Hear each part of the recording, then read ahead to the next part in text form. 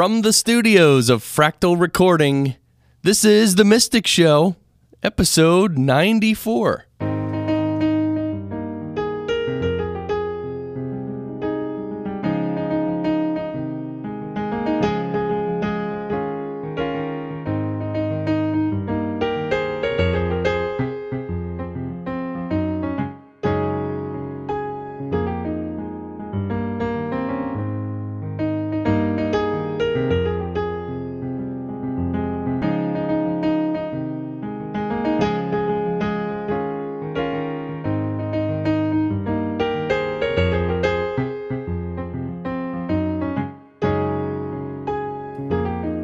Well, hello everyone. Welcome to The Mystic Show.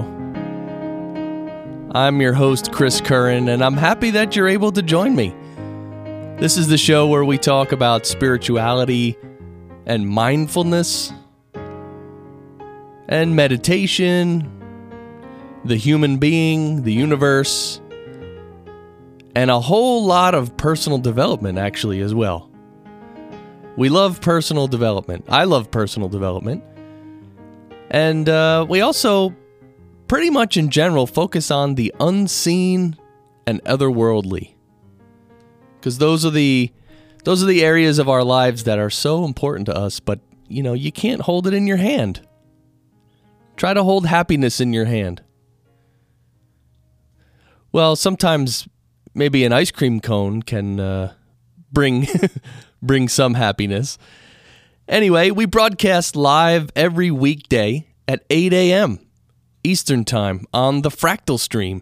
And then we archive every show as a podcast, just so you can hear all the archives.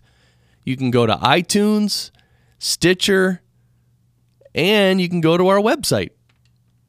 Our website is themysticshow.net, themysticshow.net. And you'll find links to our social media, a link to the Fractal Stream, and like I said, all our past episodes, which is nice. You can browse around, you can search by keywords, and find the topics that you're looking for. I mean, obviously this is episode 94, so we've done 93 others. We've had on some really nice guests as well. And we'd also like to thank our sponsor, Pause Your Life. And Pause Your Life is a great organization that has meetups and retreats, and it's all based around you, the individual, basically hitting the pause button on your life, because our modern lives are so crazy and packed tight with events and tasks. I don't know about you, but my to-do list is huge. My to-do list is so big that I'm not even focusing on the whole list anymore. Every day I list about 3 or 4 or 5 or 6 things, and I just do that. Right? Because when I focus on the whole list, I get depressed. It's so huge. So pause your life. If you need to just pause, stop the madness for a minute, and just be a human being, you can go to pauseyourlife.org. And so I'm excited to continue our book here. I know the last episode we had Brian Jones as a guest. We kind of got his backstory and began getting into some really, interesting stuff about the Sahaj Marg practice and all this. And Brian's going to be on again very soon, and we'll talk more about that. We're going to get much more into detail this time too. So thanks, Brian, for the last episode, and we look forward to the next one as well. And right now, though, I want to jump right back into our book.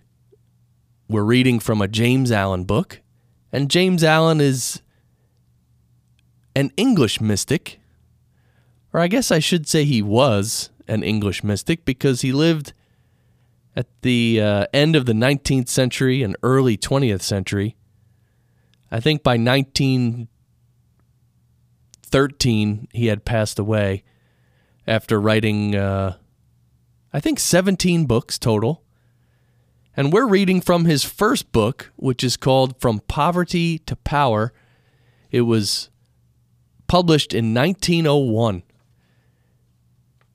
And we've read, I think, 4 sections so far. We're going to start a new section right now. And this one is, well, it's good because it kind of talks about what we all want, right? So the name of this section is The Secret of Health, Success, and Power. The Secret of Health, Success, and Power. And this is a section. It's going to take us a few shows to read this section. We're going to read part of it today. But again, it's from the James Allen book called From Poverty to Power. And let's go ahead and start this section. We all remember with what intense delight, as children, we listened to the never-tiring fairy tale. How eagerly we followed the fluctuating fortunes of the good boy or girl, ever protected, in the hour of crisis, from the evil machinations of the scheming witch, the cruel giant, or the wicked king.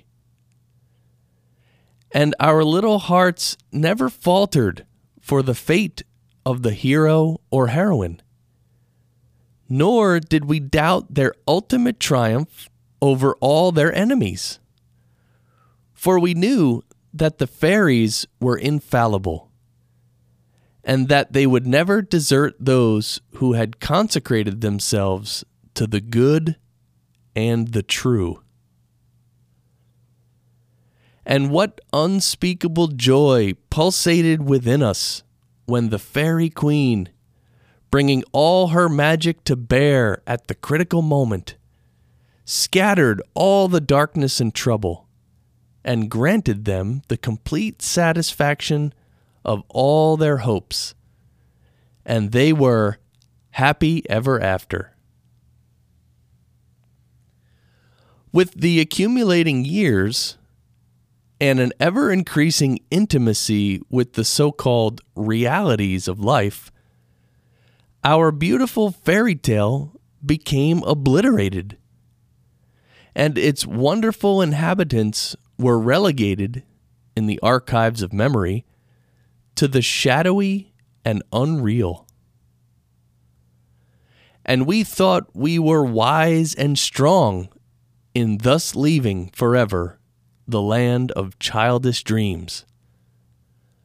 But as we re-become little children in the wondrous world of wisdom, we shall return again to the inspiring dreams of childhood and find that they are, after all, realities. The fairy folk, so small and nearly always invisible, yet possessed of an all-conquering and magical power, who bestow upon the good health, wealth, and happiness, along with all the gifts of nature in lavish profusion, start again into reality and become immortalized in the soul realm of he who, by growth in wisdom, has entered into a knowledge of the power of thought and the laws which govern the inner world of being. To him, the fairies live again as thought people, thought messengers, thought powers, working in harmony with the overruling good. And they who, day by day, endeavor to harmonize their hearts with the heart of the supreme good, do in reality acquire true health, wealth, and happiness. There is no protection to compare with goodness. And by goodness, I do not mean a mere outward conformity to the rules of morality. I mean pure thought, noble aspiration, unselfish love, and freedom from vainglory. To dwell continually in good thoughts is to throw around oneself a psychic atmosphere of sweetness and power, which leaves its impress upon all who come in contact with it. As the rising sun puts to rout the helpless shadows, so are all the impotent forces of evil put to flight by the searching rays of positive thought, which shine forth from a heart made strong in purity and faith. Where there is sterling faith and uncompromising purity, there is health, there is success, there is power. In such a one, disease, failure, and disaster can find no lodgment, for there is nothing on which they can feed. Even physical conditions are largely determined by mental states. And to this truth, the scientific world is rapidly being drawn. The old materialistic belief that a man is what makes his body, makes him, is rapidly passing away and is being replaced by the inspiring belief that man is superior to his body and that his body is what he makes it by the power of thought.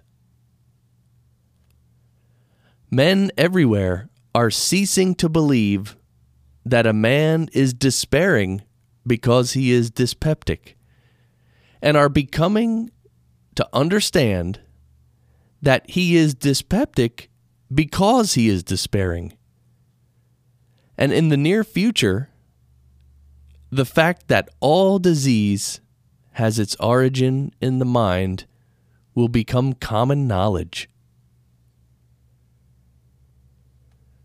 There is no evil in the universe, but has its root and origin in the mind. And sin, sickness, sorrow, and affliction do not, in reality, belong to the universal order, are not inherent in the nature of things, but are the direct outcome of our ignorance of the right relations of things. According to tradition, there once lived, in India, a school of philosophers who led a life of such absolute purity and simplicity that they commonly reached the age of 150 years. And to fall sick was looked upon by them as an unpardonable disgrace, for it was considered to indicate a violation of law. The sooner we realize and acknowledge that sickness, far from being the arbitrary visitation of an offended God or the test of an unwise providence, is the result of our own error or sin, the sooner shall we enter upon the highway of health. Disease comes to those who attract it, to those whose minds and bodies are receptive to it, and flees from those whose strong, pure, and positive thought sphere generates healing and life-giving currents.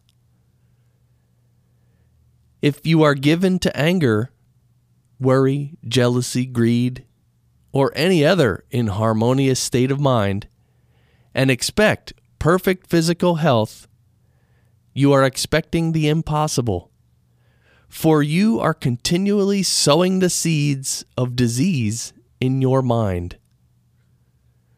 Such conditions of mind are carefully shunned by the wise man, for he knows them to be far more dangerous than a bad drain or an infected house. If you would be free from all physical aches and pains and would enjoy perfect physical harmony, then put your mind in order and harmonize your thoughts. Think joyful thoughts. Think loving thoughts. Let the elixir of goodwill course through your veins, and you will need no other medicine. Put away your jealousies, your suspicions, your worries, your hatreds, your selfish indulgences, and you will put away your dyspepsia, your biliousness, your nervousness, and aching joints. If you will persist in clinging to these debilitating and demoralizing habits of mind, then do not complain when your body is laid low with sickness.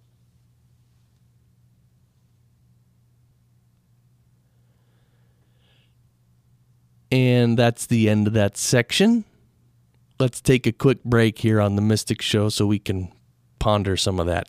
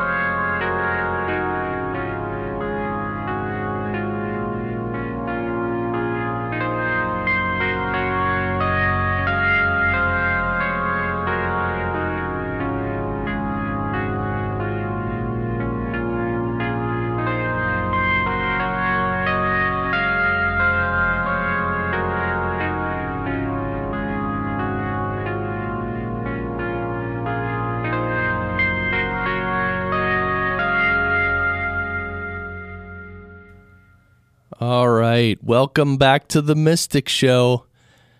I'm Chris Curran, and that little musical interlude was from the soundtrack of the movie Lost in Translation. So thank you. I believe the artist's name is Square Pusher. So thank you for that musical interlude.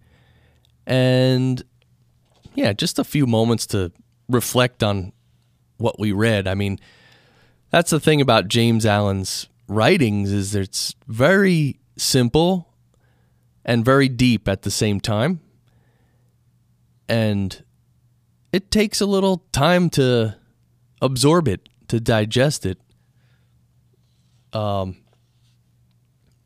of the things I liked about that reading we just did was this part where he says, "There is no protection to compare with goodness." Right? He's saying by goodness, he doesn't mean outward conformity to the rules of morality. He means pure thought, noble aspiration, unselfish love, and freedom from vainglory. So, I don't know. What do you think? Do you agree that if you're quote-unquote good, that you'll be protected from sickness and disease? Personally, I do. I believe that. I don't know why, but my whole life I've believed that the vast majority of sickness is brought upon by ourselves, to ourselves.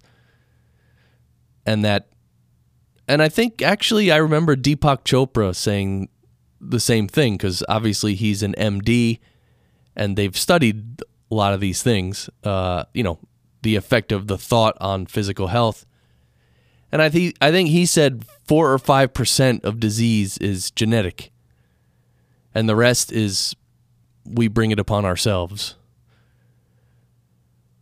Which makes sense, because I think that's the same, like that's the percentage that disease happens in animals as well. So maybe there is some natural way that people are born with a disease. But mostly in our lives, we create our own sickness and our own diseases by our thoughts. And usually it's because of ignorance. We don't understand how powerful our thoughts are, which is what James Allen talks about throughout his works, the power of the mind, thinking. Thinking is the highest function we are capable of as human beings. And yet, who really thinks about it? Who tries to improve their thinking in a real way? Almost no one. We just take our greatest power for granted every day, all the time. But not you, because you're here listening to The Mystic Show, and you understand this. And just understanding that the mind is so important and powerful, half the battle is won right there, in my opinion. Now, yes, we have to do something about it, but that realization is a really important realization. So this was a great reading, and there's one other point I wanted to. Well, that word dyspeptic that he used, I had to look that one up. Right? That's some of these words are, well, they're more than 100 years old. These books, so some of the words and the phrasing are obviously not used anymore. But dyspeptic means having indigestion or consequent irritability or depression. So, yeah, I guess indigestion and like stomach problems are fairly common. So thank you to James Allen. Again, the topic of this section, or the title, is The Secret of Health, Success, and Power. And look, each of us is a mystic in training, and we're learning how to become more spiritual, how to become love, how to rise above the turmoil of the world, how to forgive, how to be compassionate. And I think learning about the mind is just, absolutely key to the whole mystical journey, right? How can you avoid learning about your mind and learning how to think better on your way to becoming divinized? You can't. You have to do it. So let's switch gears now. And by the way, I just want to mention these readings or these episodes of The Mystic Show. If you have a comment or a question, you can go on the website, which is www.themysticshow.net. Go to themysticshow.net, and you can actually comment on these shows, comment on the post. Right on the website, you can just write a comment, and I don't think there's many comments happening right now, but feel free to ask a question or comment. That's part of this whole, I never wanted this show to be a monologue. Obviously, that's why I'm reading from some of the greats. And I'd love to hear from you, your thoughts, because each of us has an opinion and a point of view, and they're equally important. There you go. You might not agree with that statement. Well, leave it in the comments. So let's switch to our other book, 365 Tao. And I don't know if you know much about Taoism. Actually, I don't. I read this book and one other book about Taoism, and Tao is apparently just the flow of energy, the life force energy. And if you relax and meditate and relax your mind, you sort of feel the flow of energy, and you just kind of know what to do. And everything you do is right and good because it's going with the flow. But if we become selfish and greedy and all that, we try to go against the flow of Tao, and that's where all the problems happen. That's where all the sickness and the things happen. So the passage for today is called Readiness. And I'll just go ahead and read this. It's called Readiness, from the book 365 Tao, Daily Meditations by Deng Ming Dao. Here we go. Readiness. A knife keeps its edge only with honing and proper cutting. A warrior's virtue is readiness. A sage's virtue is awareness. This life is so competitive and challenging that one must remain in constant readiness for the problems and conflicts that come with each day. That is why followers of Tao meld the way of the warrior and the sage. They want the courage and the preparedness of the fighter, the luminous perception of the wise. Each day, they dedicate themselves to maintaining their characters and perpetuating their development. But how does one maintain one's edge without blunting? There is a fable about a king who was watching his butcher. He was amazed that the man could dismember a whole ox without much effort and without dulling his knife. Seeking to learn, the king questioned his servant, who said that his secret was to insert his knife only in the spaces between muscles, thus parting the body along its natural lines. In this way, where an ordinary butcher had to grind his blade daily, he only had to sharpen his knife once a year.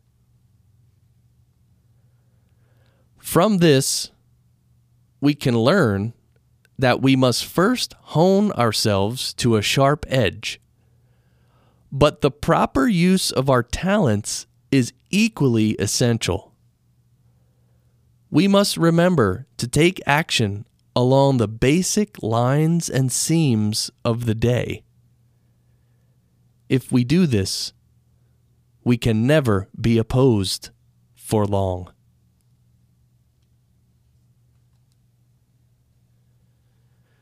And that's the end of this little tiny section here called Readiness. And it's so interesting, the little fable he mentions, that the butcher could work for a whole year without sharpening his knife. And he worked quickly, and he could do all the work. Other butchers had to sharpen their knife every day. He sharpened his knife once a year. And how did he do it? Well, he knew exactly where to cut with the least amount of effort and the least amount of blunting of his knife. And so the author says if we learn, we need to learn the proper use of our talents. Maybe you have a lot of talent in some areas, but maybe you're being a little blunt and, applying it in a way that is making you tired, for instance, or draining your energy. So maybe we can look at what we're doing and see what we're trying to achieve in the world and see if there's a more subtle, simpler way to do it. And then save ourselves from a lot of energy dissipation. And readiness, well, he says the warrior has to be ready, right? That's the virtue of the warrior, is his readiness. And the sage's virtue is awareness. And I love this. He says that that is why followers of Tao meld the way of the warrior and the sage. They want the courage and preparedness of the fighter, the luminous perception of the wise. There you go. So that'll do it for us today. I kind of just wanted to be quiet for a moment there, but I guess when you're hosting a show, you can't really just be quiet very often. Anyway, I don't know, maybe sometimes when these episodes end, if you ever just try to meditate for a little while, or don't try, just meditate. So I hope some of these concepts from today were helpful, and as you move through your day, maybe you can think about it. Maybe you can write down some of your own ideas in your diary. Maybe you can smile at some people. Don't freak them out, though. Just be nice. All right, well, I thank you for listening. I'm glad you were here with me, and we'll be back again very soon here with The Mystic Show. And as always, keep shining.